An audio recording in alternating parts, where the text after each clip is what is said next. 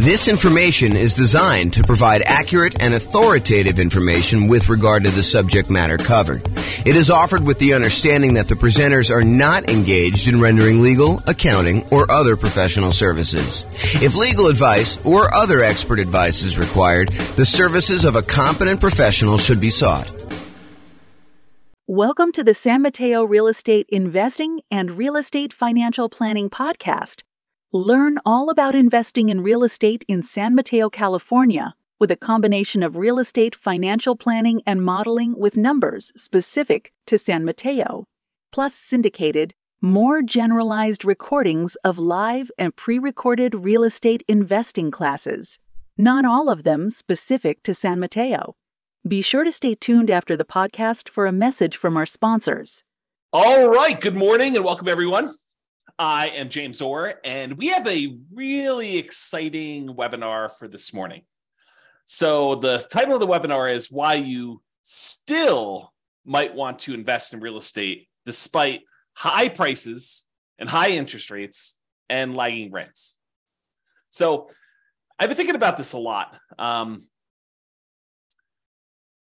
One of the things we're seeing right now is that over the last few years, especially, real estate prices have gone up very rapidly. But then in order to curb inflation, the Federal Reserve has decided to significantly raise interest rates. And so interest rates are way up on prices that were already very high. And rents are up, but they're lagging behind where the prices and the rents are. So we've got this sort of triad of forces all going against us being able to buy new leveraged properties that would have cash flow. So it is harder than ever to have positive cash flow on rental properties. You know, over the last, well, I guess it's been a year or two, but over the few years or so before I took my sabbatical and decided not to do much, we had a period where interest rates were on a decline, and I kept trying to tell people, look, everything is on sale. Even though prices are up, everything seems to be on sale because interest rates are down. That is not the case anymore.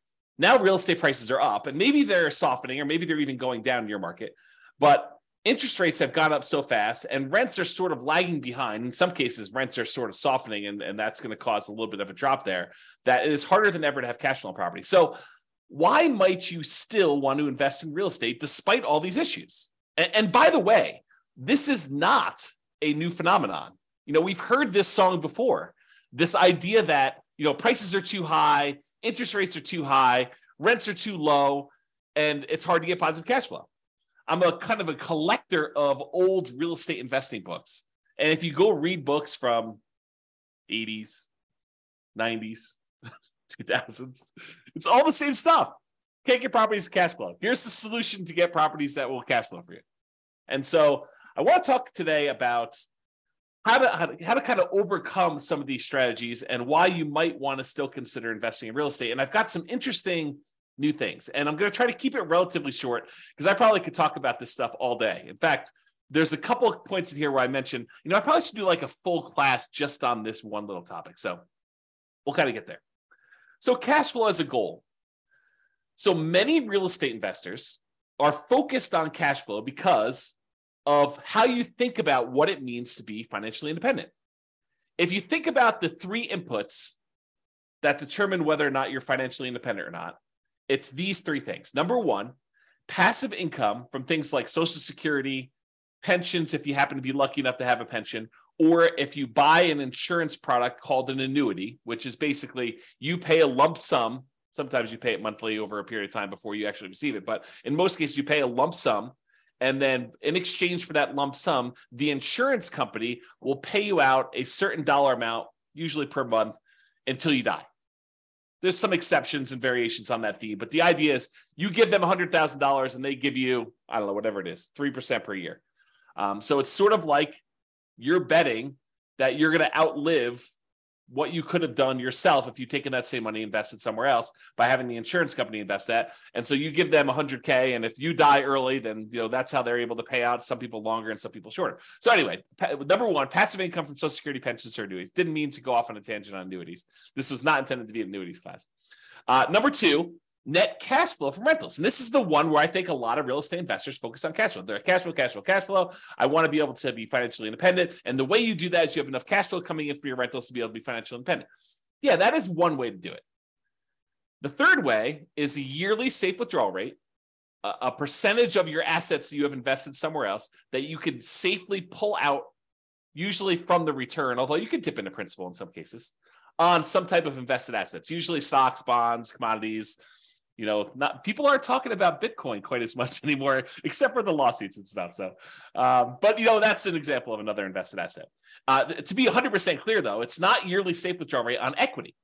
The equity is what's generating your cash flow. And this is another kind of sub problem to what we're seeing in our current environment. Prices have gone up over the last few years, and anyone who's owned these rental properties, now we're in this really unique situation where we've got a bunch of equity in a rental property and a really good interest rate on our mortgage in a lot of cases, unless it's paid off.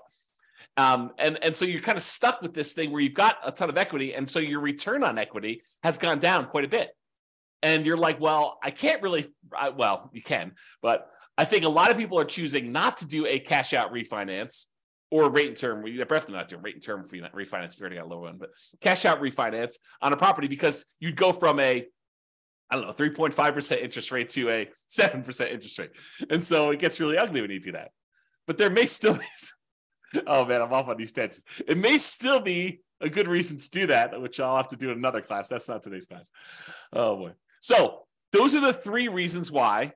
Those are the three reasons people become financially independent. It's the three sources: passive income, Social Security, pensions, annuities, net cash flow on rentals, yearly safe withdrawal rate on invested assets. And so a lot of real estate investors are focused on cash flow because they're like, look, I don't got Social Security. Well, maybe you do at some point. I don't got a pension. I'm not doing annuity. So I'm really focused on this cash flow, this yearly safe withdrawal rate on invested assets. That doesn't make sense to me because I'm investing my money in real estate. So that's why they focus on cash flow. Although there are some ways to kind of get around that, which we'll discuss here very briefly. So in other webinars, which is not today, we've talked about how to improve cash flow. And there's a lot of really good strategies that still apply today. There's a class I did, I think it's called the How to Improve Cash Flow Workshop. You can go watch that. It's good stuff. Go into a lot more detail on all the different ways to improve cash flow. It's based on the lowest monthly payment guarantee I had and the maximum cash flow guarantee, kind of combine those two into one class to show you how to improve cash flow. So even if you could improve cash flow, which you can, it still may not be great because of just our environment. But, and this is the big but for this class, cash flow isn't the only reason to invest in real estate. Two significant examples come to mind. Number one, you may want to build up an asset base, rental properties, something else, and then improve cash flow by converting to free and clear properties. So imagine for a minute, and I probably should do a whole class just on this topic, but imagine for a minute, you buy a rental property, you buy another rental property, buy another rental property, you eventually get to the point where you have 10 rental properties, and then you let them grow for a period of time, and then you sell off 5 of them, pay off the mortgages you have on them, take any of the proceeds you had from those 5, and pay off the remaining 5 that you kept. Now you've got 5 free and clear rental properties that all cash flow a lot better. So you buy more than you need, you sell off some, and you pay off the others. And I've done a lot of modeling on this as a way to speed up your time to being financially independent. Turns out it's a lot faster. So even if you're not getting great cash flow on the properties now, but you've got some time, it may still make sense for you to buy the properties, then use the proceeds from selling them to pay off the other ones. Or another variation on this theme is you buy a bunch of rental properties, and because the overall return on the rental properties is usually greater than what you can get in stocks, and I'll show you an example of that today. I'll show you a bad example of that today to kind of make my point. But then you could have all these rental properties, and then as they grow over time, you could then take all those, sell off all of them, not just part of them to pay off the other ones, but sell off all of them, take that money and invest in something else like stocks, bonds, annuities, whatever you're going to do. And then you could use a yearly safe withdrawal rate on those invested assets, on the stocks then. So you kind of use your real estate as a kind of like booster rocket to get you where you want to go with a certain net worth. Then you use that net worth in order to live on a yearly safe withdrawal rate. So those are kind of like the two immediate exceptions of why cash flow isn't everything, right? So let's discuss building up assets and why specifically the first $100,000, acquiring the first $100,000 is the hardest. And then we'll return to real estate for building up your asset base. And for those of you that stick around to the end, I got some brand new stuff that I did yesterday, which I will share with you, which is crazy. I think it's going to blow your mind. It has to do with free and clear rental properties, buying properties for all cash, which I think a lot of people are like, that doesn't make sense. It takes so long and everything else. Well, not so fast. Not so fast on that one. Okay. All right. So here's a quote from Janet Lowe from, I think it's a book, Damn Right, Behind the Scenes with Berkshire Hathaway billionaire Charlie Munger. Charlie Munger, I think, is worth like $2.4 billion, something like that.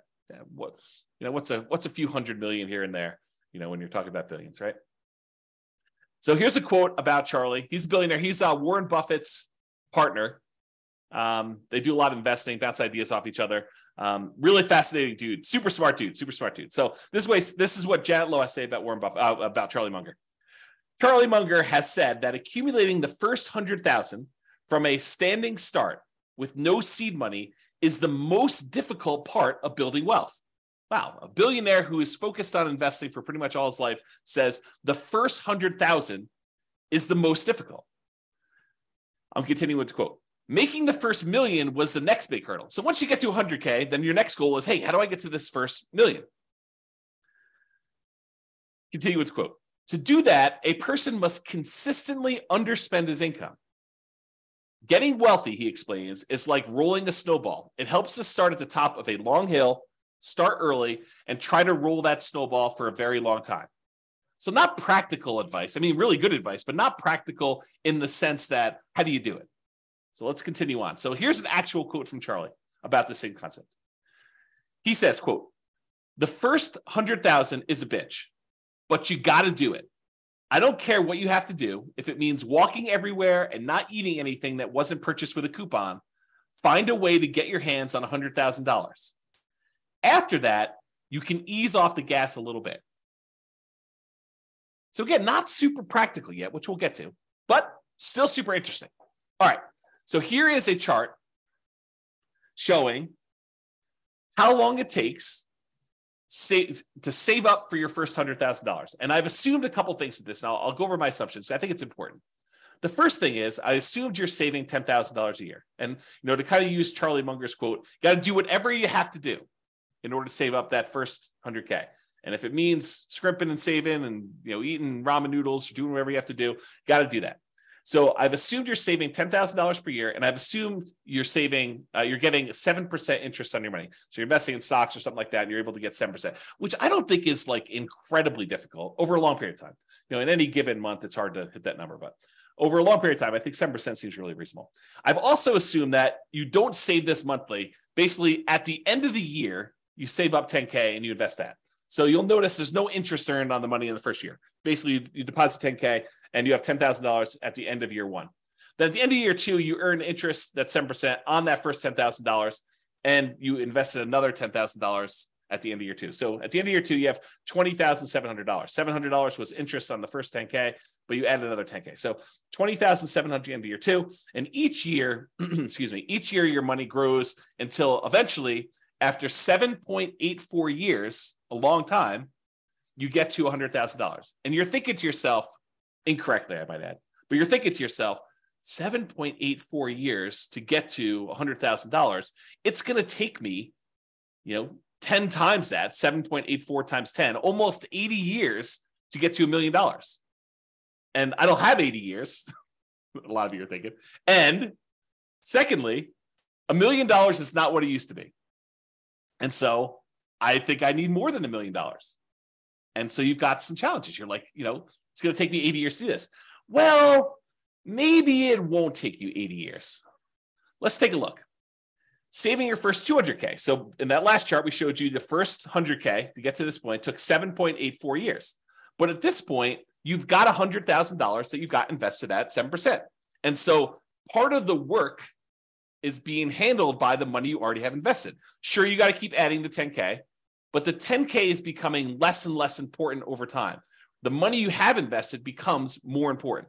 And that applies for real estate too. Once you get a rental property and it's kind of performing on its own, that continues to grow and you have to do less work to make more and more progress. Okay. So the second 100K happens in only 5.1 years. Whoa. I went from 7.84 years, almost 8 years, to about 5 years. That's a lot faster. It's 35% faster to save that second 200K. Well, that's interesting. Well, if it only takes, another, whatever it is, 9 more times for this, that's only 45 more years. That's a lot faster.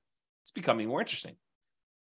All right, I'm going to jump ahead a little bit. We're going to go to 500K. So the first $100,000 took a little less than 8 years. The second one took a little more than 5 years. The third one takes a little bit less than 4 years, 3.78 years. The fourth $400,000 total, takes just a tiny bit more than 3 years by itself to get that last 100K. And then finally, in order to get the last 100,000 on your way to 500,000, it takes 2.5 years. So as you can see, it's getting faster and faster for each one. And you're not investing more each year. You're doing that same $10,000 each year that you do this. Okay. So when you get to your first million, after the first 500K, it's 2.14 years to get the next 100K, 1.87 to do the one from 600 to 700, 1.66 years to go from 700 to 800, a little less than a year and a half to do the 800 to 900, and that last $100,000, the 900,000 to a million, only takes you about 1 1/3 years, which is crazy. And if you think about it, that first $100,000, it took you 7.84 years to do it. But the last 400,000, 4 times as much, took you less time. It only took you 6.37 years to grow the last 400,000 on your way to a million, compared to a little bit less than 8 years to do that first 100,000. That's crazy, right? That's the challenge. So you got to do whatever you can in order to get to this first 100K. And, I don't know if I covered this explicitly in here. If I don't, I'll cover it now here. So this is the thing. If you're going to get nothing else from this webinar, you need to buy an owner-occupant property to live in. Why? Because you could buy it with USDA or VA if you're a veteran, nothing down loan. Some other lenders have 0% down loan programs, or there's 3% down conventional loan programs or 3.5% down FHA programs. But do whatever you can to save up enough money to buy just an owner-occupant property, because a highly leveraged owner-occupant property can get you to this 100K. That's all you need to do. You should do more, but if you just did that thing, it makes a huge difference in getting you there. Okay. All right. So this is what I was talking about before. Saving up your first million. It takes you 25% of the total time it would have saved you to make a million just to earn that first $100,000. Almost 25.5% of your total time to get to $1 million is the first 100,000. It takes you about 74.5% of the time, or about 3/4 of the time, to earn the next 900,000. If you think about it this way, it takes you 25.5% of time to first earn that first 100,000, 16.6% of time to earn the second 100,000, and then a little bit more than half the time, 57.9, in order to earn 800,000. So it gets crazy to think about how much effort goes into that first bunch, and then how much effort goes into this next one. And the same applies if you're like, okay, I'm already at 100,000, James. You're kind of talking below my level. This same thing applies to millions. So it takes you 25.5% of the time to earn the first million, although it's actually probably a little bit different than that. Still the same idea, though. And then it takes you about 75% of the time to earn the next 10 million. Okay? All right. So this just breaks down the total amount of time. In this particular example, it took you 30.73 years if you put $10,000 away and you're only earning 7% per year in order to get a full $1 million. And it breaks down how much as a percentage of time it took to do each one. By the time you get to that last million, it's only 4.4% of your time to earn that last $100,000. Super interesting. Okay, so here's the difference. Remember before we talked about if you're saving $10,000 per year? That's these numbers. And this goes from $100,000 increments all the way up to $1 million. And so if you're saving $10,000 a year, it took you 30.7 years at 7% interest rate in order to generate that $1 million.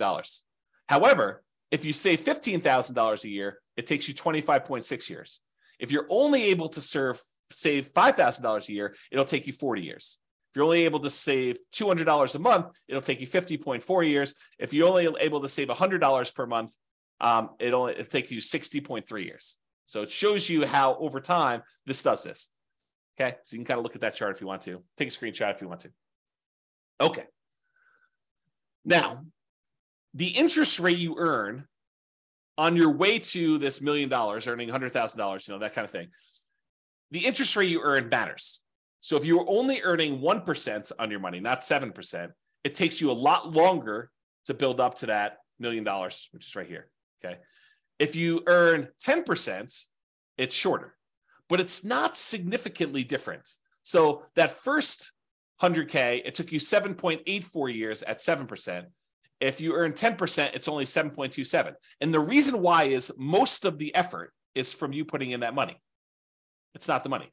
Later on, the interest rate matters more because you have more money invested. And so the interest rate impacts a larger portion of the amount that's getting you there. Okay, so you look at that. And you'll notice here that I only go to 12%. But leverage real estate's probably not 7% per year. And it's probably higher than that 12%. Now, it could be less, depending on which property you pick. It's not like this is automatic and a give me. But it's usually higher than 7% when you account for all the different areas of return when you buy real estate, not just cash flow. We're not talking about 7% cash on cash return. We're not talking about getting 7% cash flow on the amount you had invested. We're talking about the overall return you get from the tendency for properties to increase over time from inflation, which we often call appreciation. Properties going up in value over a very long period of time, like any given month, like this next year, property values can decline. In the next 5 years, property values can decline.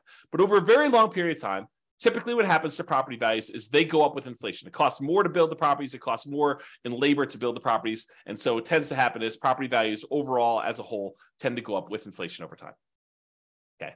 Sometimes a little faster, sometimes a little slower. Sometimes they have significant uptrends over like the last few years. Sometimes they have significant downtrends like we did in 2008, 2009, that kind of period. Okay. But overall, long period of time, properties tend to appreciate over time. So that's one area. Cash flow, which we talked about, which, right now might actually even be negative. Depending on what market you're in, you might actually see negative cash flow. If you put down 5%, put down 20% in the property, the more you put down, the more likely you are to have positive cash flow on a property. If you bought a property free and clear without a mortgage at all, you're very likely to have positive cash flow on that rental property.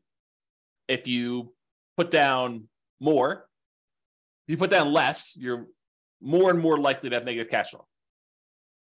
Plus the return you get from paying down the loan on the property. Part of the monthly payment you make on a normal amortizing loan, 15-year loan, 30-year loan, 40-year loan, any of those amortizing loans that pay themselves off over a certain period of time, like a 15-year loan pays itself off over 15 years, 30-year loan pays itself off over 30 years. But I actually have a typo here. I need to make a correction. It says department pay down instead of debt pay down. Make a note. So debt pay down, the return you get from paying down a loan, that little amount of money in the beginning that pays down how much you owe, the principal on the loan, that increases over time. And the amount you make from that is also a return. Plus, when you have a rental property, not properties that you own, you live in, but if you have a rental property, you get a tax benefit of depreciation. And man, I got to do some whole classes on depreciation because this is a tool that becomes very important in a market like now, where we have these high prices, high interest rates, lagging rents, and we're looking for deal alchemy, where we can kind of manipulate the return quadrants in order to get properties and have them overall cash flow less. So I need to do a whole class on depreciation, bonus depreciation, accelerated depreciation, things of that nature. But anyway, I digress. Oh boy.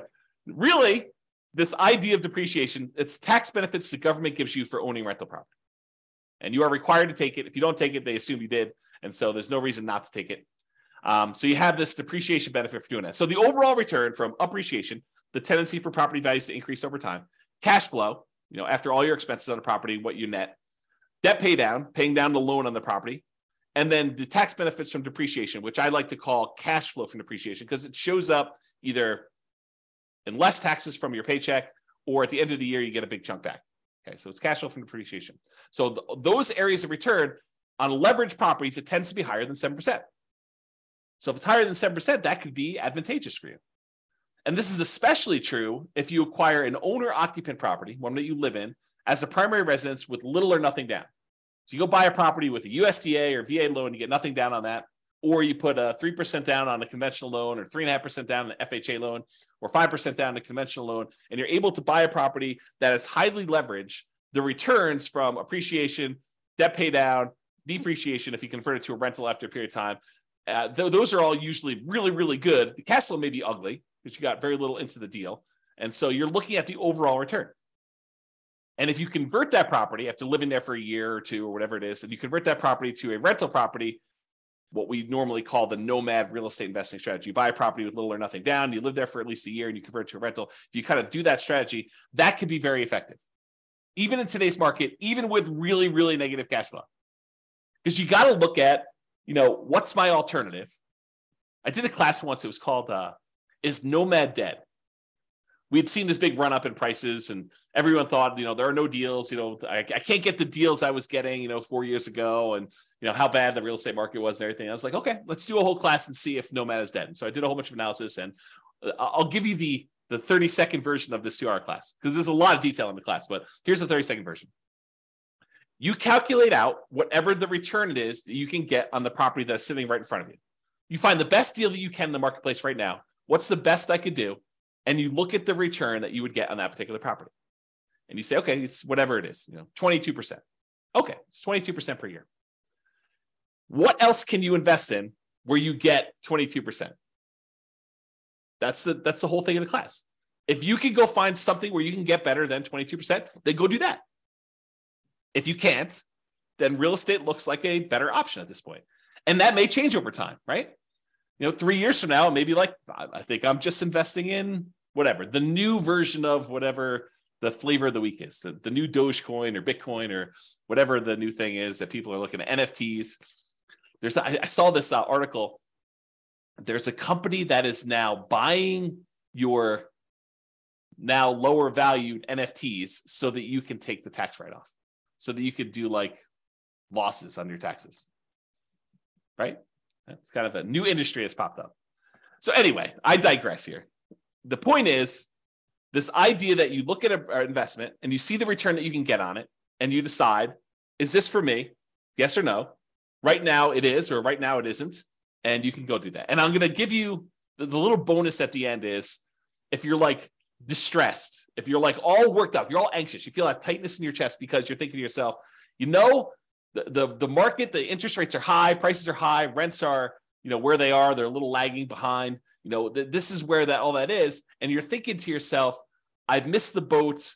I got to get another property. I got to be all constantly leveraged and constantly up there. I'm going to show you at least one slide. I need to do probably a whole class on this, maybe several, but I'm going to show you that breathe, relax. Even if you have to save up your money for another year or two and wait, it's not the end of the world. Chill out. But if you're like, hey, look, there's an investment in front of me, it makes sense to me, I'm going to do it, that sounds good. And you still might want to do that because of what I'm about to show you. Okay. So this is what I would consider a particularly bad property, right? It's I'll jump right to the bad spot. It's negative $8,000 a year in cash flow. Now you are buying it with 5% down, so you got very little money in the deal, but it's ugly. I mean, who wants to put out, whatever it is, almost $700 a month in negative cash flow? But as an aside, if you were going to save $10,000 a year in order to get that first 100K and kind of build on that, if saving that is really paying negative cash flow to kind of invest over time in order to own this rental property, that's not the end of the world either. If you think about it this way, I'll kind of go off on a tangent on this. If you had put enough down, this thing would have positive cash flow. But you chose to put a little down, and now you're choosing to take some money each month and paying the negative cash flow. Really, you're just paying the mortgage payment. You're not getting enough in to do it, so you have to supplement it. But you're paying that negative cash flow over time. It's sort of like you're able to make an investment in this rental property over time. You are investing a little bit of money each month in the form of negative cash flow as additional down payment that you didn't make elsewhere. Right? I mean, isn't that what you're doing? You could have put more down if you had, whatever this property is. I don't even know, $500,000. You could have put $500,000 down. It would have had positive cash flow from day one. Could have put probably $250,000 down. Had 50% mortgage on the property, and it probably would have positive cash flow.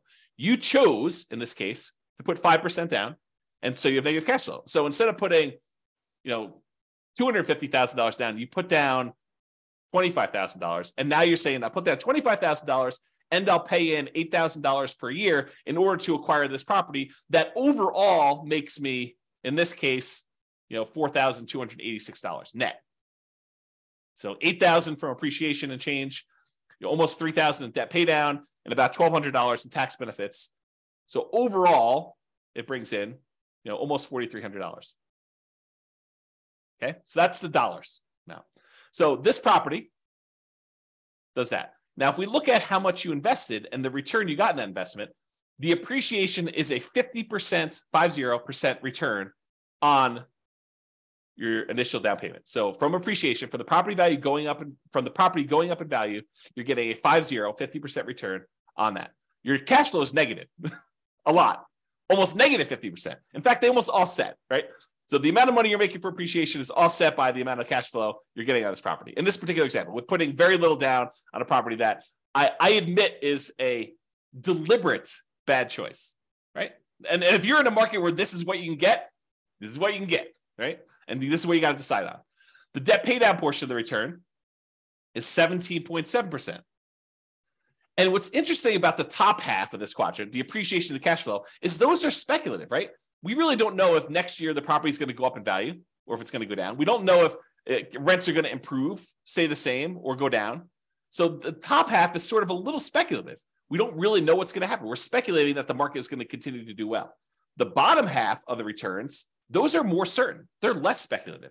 The debt pay down portion is contractually guaranteed by you and the lender. When you get a loan, you sign an agreement with the lender that says, okay, you're going to make these regular payments for the next 30 years. And if you do that, this loan is going to be paid down by that amount. It's contractual. It's not speculative. It doesn't matter how the market does. Market could do good, market could do bad. It doesn't matter. You're getting that return. So debt pay down 17.7, and the tax benefits, unless they change tax law, which it's possible that they will, very unlikely, but possible, you're going to get 7.73%. So overall, the return you're getting when you add up that really negative cash flow portion, plus appreciation, plus debt pay down, plus tax benefits, you're getting 26.31% on what I admit is a horrible deal.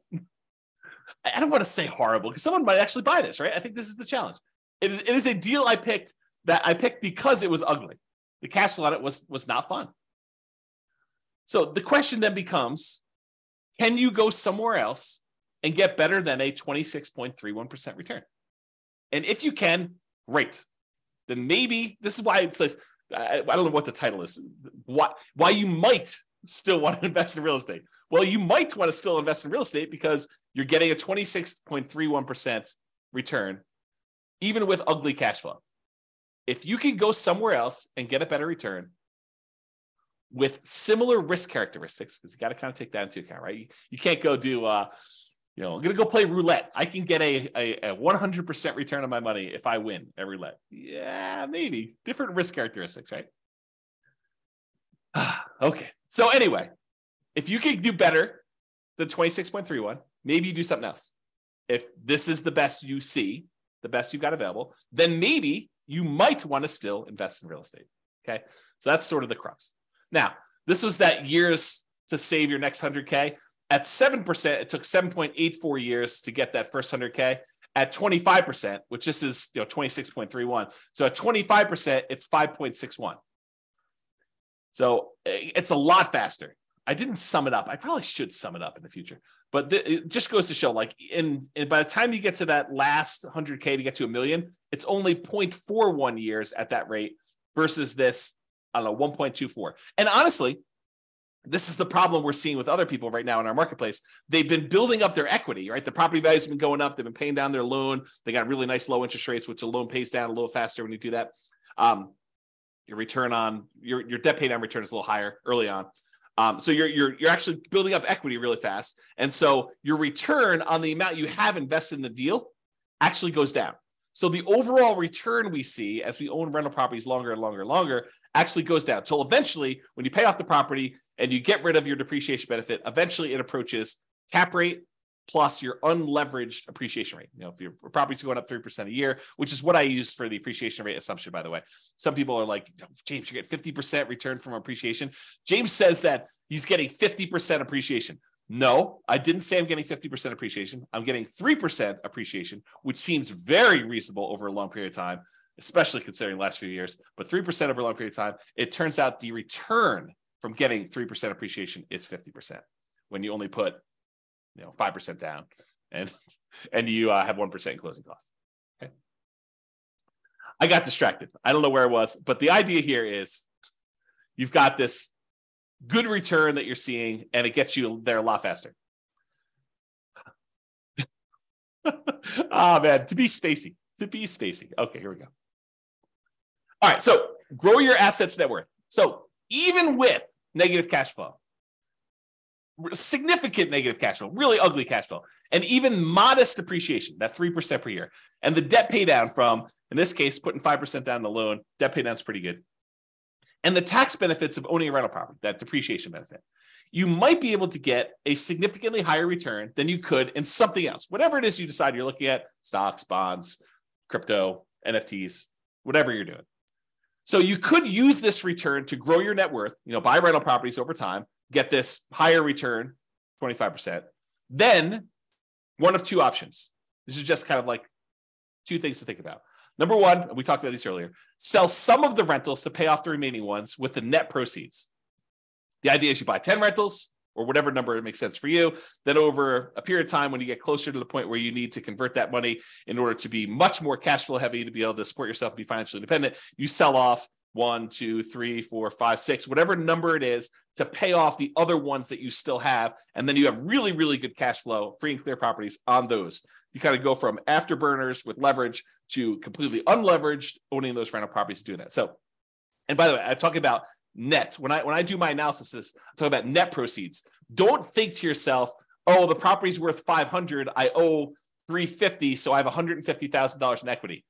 No, that is not how that math works. If you go sell a property for 500 and you owe 350, you're not walking away with $150,000. It's net after real estate commissions. If you're going to sell it with a real estate agent, if you're going to sell by owning, maybe they'll save some of that in exchange for doing your own work. Your share of closing costs, not all closing costs are yours. Some of them are the buyers. And it's negotiable who pays a lot of those. Your capital gains taxes. So whatever the value of the property went up from where you bought it, you have capital gains taxes on those. And the government gives you this great benefit of depreciation, but there's this thing called depreciation recapture, which means the money that you got from depreciation, now the government says when you go and sell a property, you need to pay back a certain amount of that in a tax called depreciation recapture tax. So a combination of all those expenses need to be taken out. So what you thought was $150,000 in equity might be, depending on what happened and everything else, $75,000 or $100,000 or whatever it is. So it could be a significant bite out of that.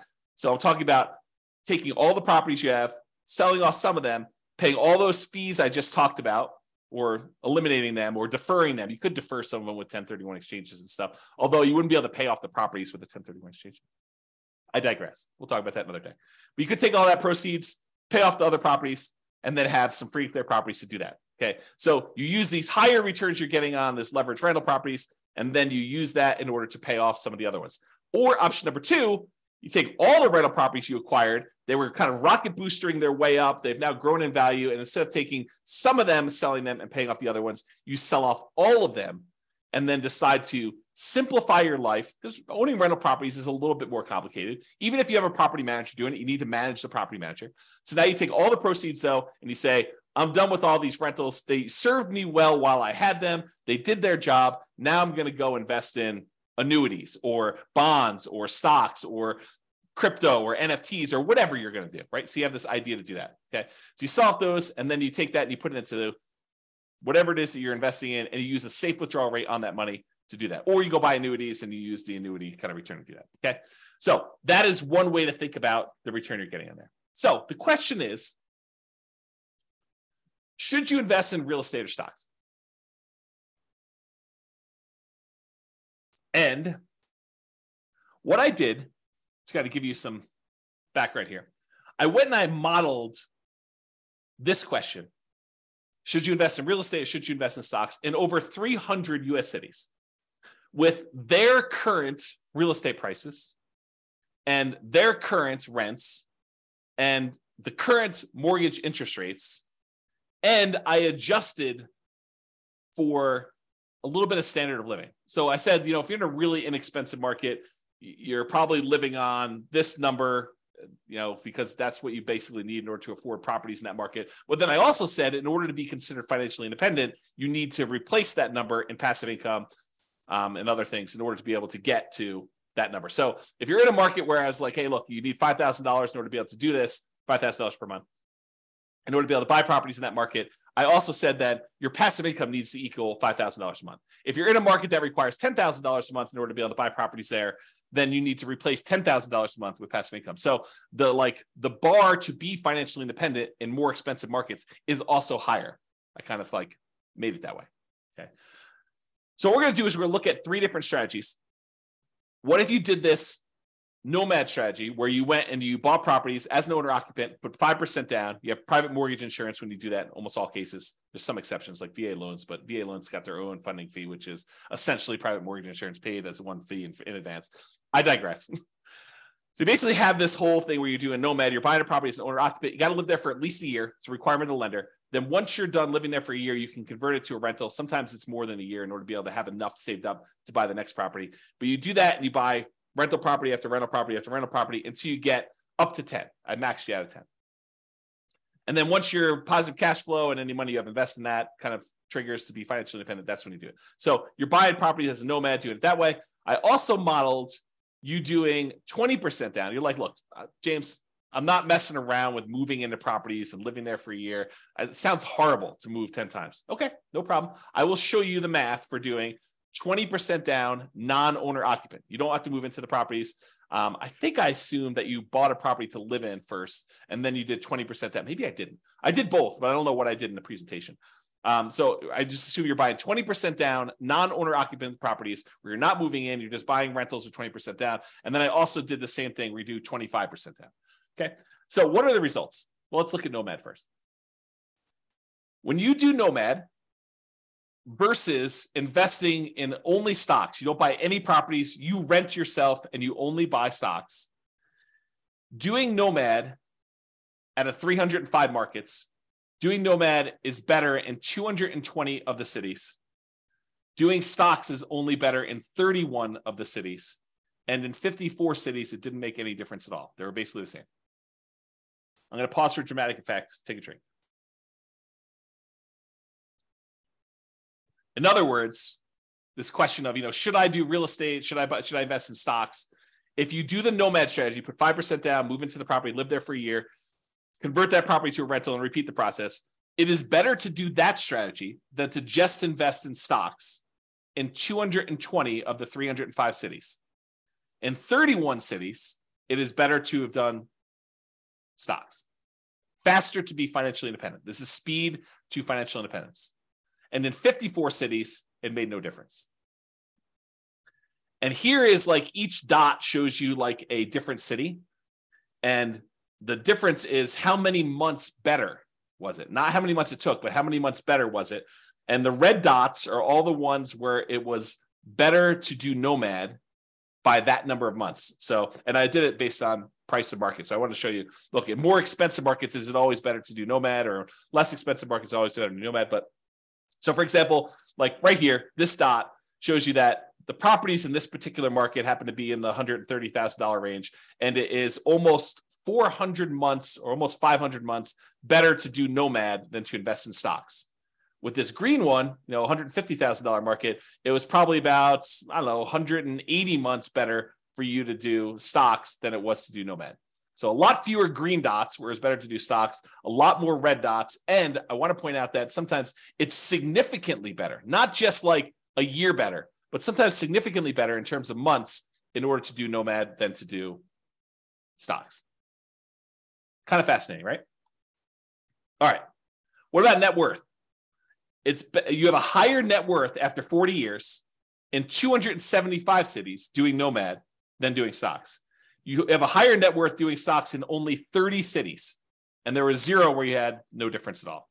Okay. So, there's basically 30 cities where it would have been better for you to do stocks in terms of net worth, not time to financial independence. Financial independence was one before. And so this shows you the difference in net worth. In this case, the green one's Nomad. So the ones, the higher you are away from 0, the bigger the difference in net worth is difference in net worth. And the red ones show you the ones where are stocks. And those are relatively small better. So it's like, yeah, they're better at 40 years, but not that much better. Like there's sometimes when Nomad is a lot better. And so you got to look at this. Okay. Is this helpful for anybody? You guys want to let me know? That'd be great. Because I like this stuff and I'd like to do more classes on this content if you guys are interested. So let me know in the chat box, if you could, for those that are not sleeping. Okay. Yeah, see, people love it. That's awesome. Thank you. Appreciate that. All right, 20% down. So we did Nomad before. Now we're going to compare 20% down to investing in stocks. So if you're going to do 20% down, and this time you're not moving into properties, you're just buying non-owner occupant rental properties. You're like, forget this, dealio where you're moving into properties, James, you're crazy. And no one's going to move into properties. A lot of people do, but I digress. The saying of the day is I digress, because it seems like I'm all over the place today. Okay, in that case, doing 20% down will get you to financial independence faster in 220 cities. It'll get you faster doing just stocks and not doing 20% down rentals in 28 cities. And in 57 cities, it doesn't matter. Okay. And here's how much better getting to financial independence. This is number of months better. All the red dots are, it's better to do 20% down, and it's by this number of months, the distance away from this 0 line. So the distance there. And this is the price point of the houses in that market. So on a 300,000-ish type property, it's like almost 580 months better for you to do whatever this is, 20% down than to do stocks. And here's some green ones to show you the ones where it's better to do stocks than it is to do 20% down rentals. So the overwhelming majority of the time it does this. And and this sort of reminds me, you hear people speak with authority, different real estate forums, online, at real estate investor clubs, wherever you talk to real estate investors. You hear them speak with authority. You always need to do this. It's always better to do rental properties. It's always better to do stocks. It's always better to do whatever. It's much more nuanced than you think, right? I'm showing you that. I'm showing you the data. And could my assumptions be wrong? Absolutely. No doubt. I am not infallible. I do my best to try to make sure my data is accurate. And you can drill down and look at any city, right? Like I've had, in order to be able to show you this chart, I had to do the analysis for 305 cities. Now, this is just me aggregating all the individual analysis and showing you what's going on. So this just goes to show you that you need to do your homework. And if you're in one of these cities, then maybe real estate isn't as good as investing in stocks, right? If you're in any of these cities, though, it turns out it's better. And maybe the assumptions, is it possible? This is like where I just throw everybody under the bus. Is it possible we all buy a whole bunch of real estate and 10 years from now, we have something worse than we saw in 2008 and the real estate market goes to 0? Possible? Maybe. I don't know, right? But who can predict the future? Is it possible that stock market returns from here on out are 0? Maybe. Is it possible stock market returns from here on out are 30% a year? In which case it probably crushes real estate. Is that possible? Sure. I mean, we don't know. We don't know the future. No one can predict that. But I'm showing you based on some very reasonable assumptions. So I show you all my assumptions. You can go look at it, go dig into the city and look. Anyway, I digress. That is the saying of the day. So a lot faster for doing 20% down in a lot of cities, a little slower in others. Higher net worth. You have a higher net worth putting 20% down in 275 cities. You have a higher net worth investing only in stocks in 30 cities, higher than investing 20%. Okay, so 275 to 30.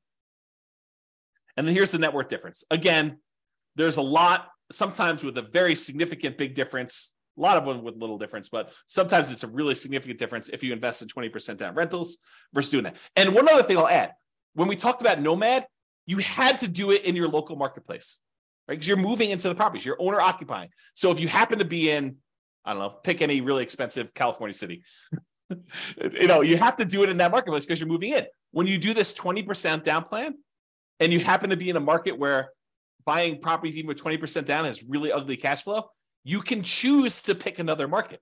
You can go pick a market that has historically better cash flow because you're not living in the properties. So you could be living in Los Angeles and decide I'm going to invest in Atlanta, right? As just an example. And I didn't model that, right? I modeled it forcing you to invest in your local market with those properties. So you maybe even these red ones, you could say, I happen to live in Los Angeles. Real estate historically has not cash flowed very well here. Maybe the overall return's better, but it has a cash flow here. Why don't I go pick a market that is better historically? And who knows what will happen in the future. So you could do that. So there's even more to this. There's even more nuance flavor to this. Okay. All right, 25% down. We've I built up. You know what I'm talking about now. 25% now versus stocks. 25% down is better in 228 cities. Investing in stocks would have been better in 26 cities, and in 51 cities, it didn't matter. And this is time to financial independence. So it would have been faster to be financially independent if you put 25% down, bought non-owner occupant rentals in 228 cities. It would have been faster for you to be financially independent if you invested in stocks in 26 cities, and 51, it didn't matter. And then here's that distance, basically how much longer the difference between one and the other. And all the red ones are the 25% down. The green ones are you investing in stocks. And you can kind of look at this. And then higher net worth. You have a higher net worth investing in 25% down rentals in 277 cities. If you only invest in stocks, it was better in 28 cities and 0 with no difference. And then here's the difference in net worth. So sometimes it's really significant difference in net worth. Sometimes it's much, much lower. Okay. Last few slides. This is sort of the bonus content.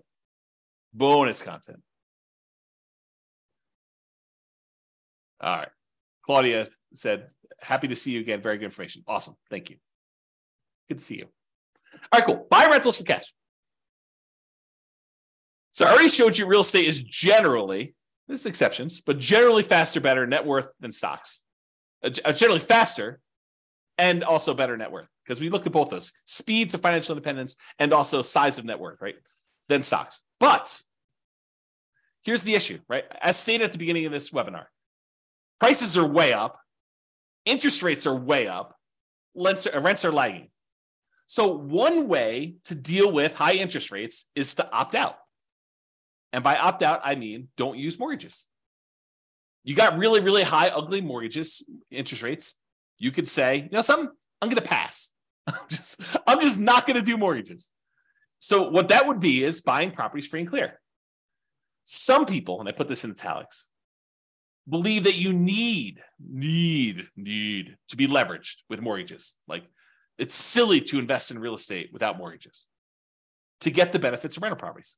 And your returns, appreciation, debt pay down, which debt pay down would be 0 if you didn't have mortgage on it, depreciation, those returns get amplified, as does cash flow in whichever direction you are doing, either amplify negative or amplify positive in terms of percentage.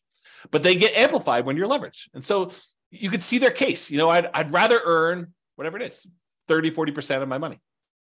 But sometimes real estate is just a better return, even unleveraged. You get depreciation, you get unleveraged cash flow, and you get appreciation, unleveraged. And the combination of what your cap rate is, which is basically your cash flow if you own a free and clear property, what your cap rate is, plus your appreciation, plus that tax benefit, is better than what you'd get investing in stocks. And in those cases, maybe it still makes sense to invest in real estate. So I probably need to do an entire class on this, but just a little bonus for you. So this is sort of the framework for which scenarios we need to run. So we need to do a scenario where you do buy an owner occupant property to live in, and one where you say, I'm going to forego buying an owner occupant property to live in, and I just rent myself. So you've got two different groups. And then in each one of those, you need to decide how you're going to invest, whether you're going to do the nomad strategy and keep buying owner occupant properties and converting them to rentals, or if you're going to do, which I guess doesn't apply if you're renting, but that's the exception. You're going to do nomad, you're going to do that. Or if you're going to buy an owner-occupant property or not buy an owner-occupant property and buy 20% down rentals for the rest of the time, or 25% down rentals for the rest of the time, or pay all cash and not get any mortgages at all and just buy investment properties without mortgages at all, okay? So those are sort of like the options, right? You either buy an owner-occupant or you rent.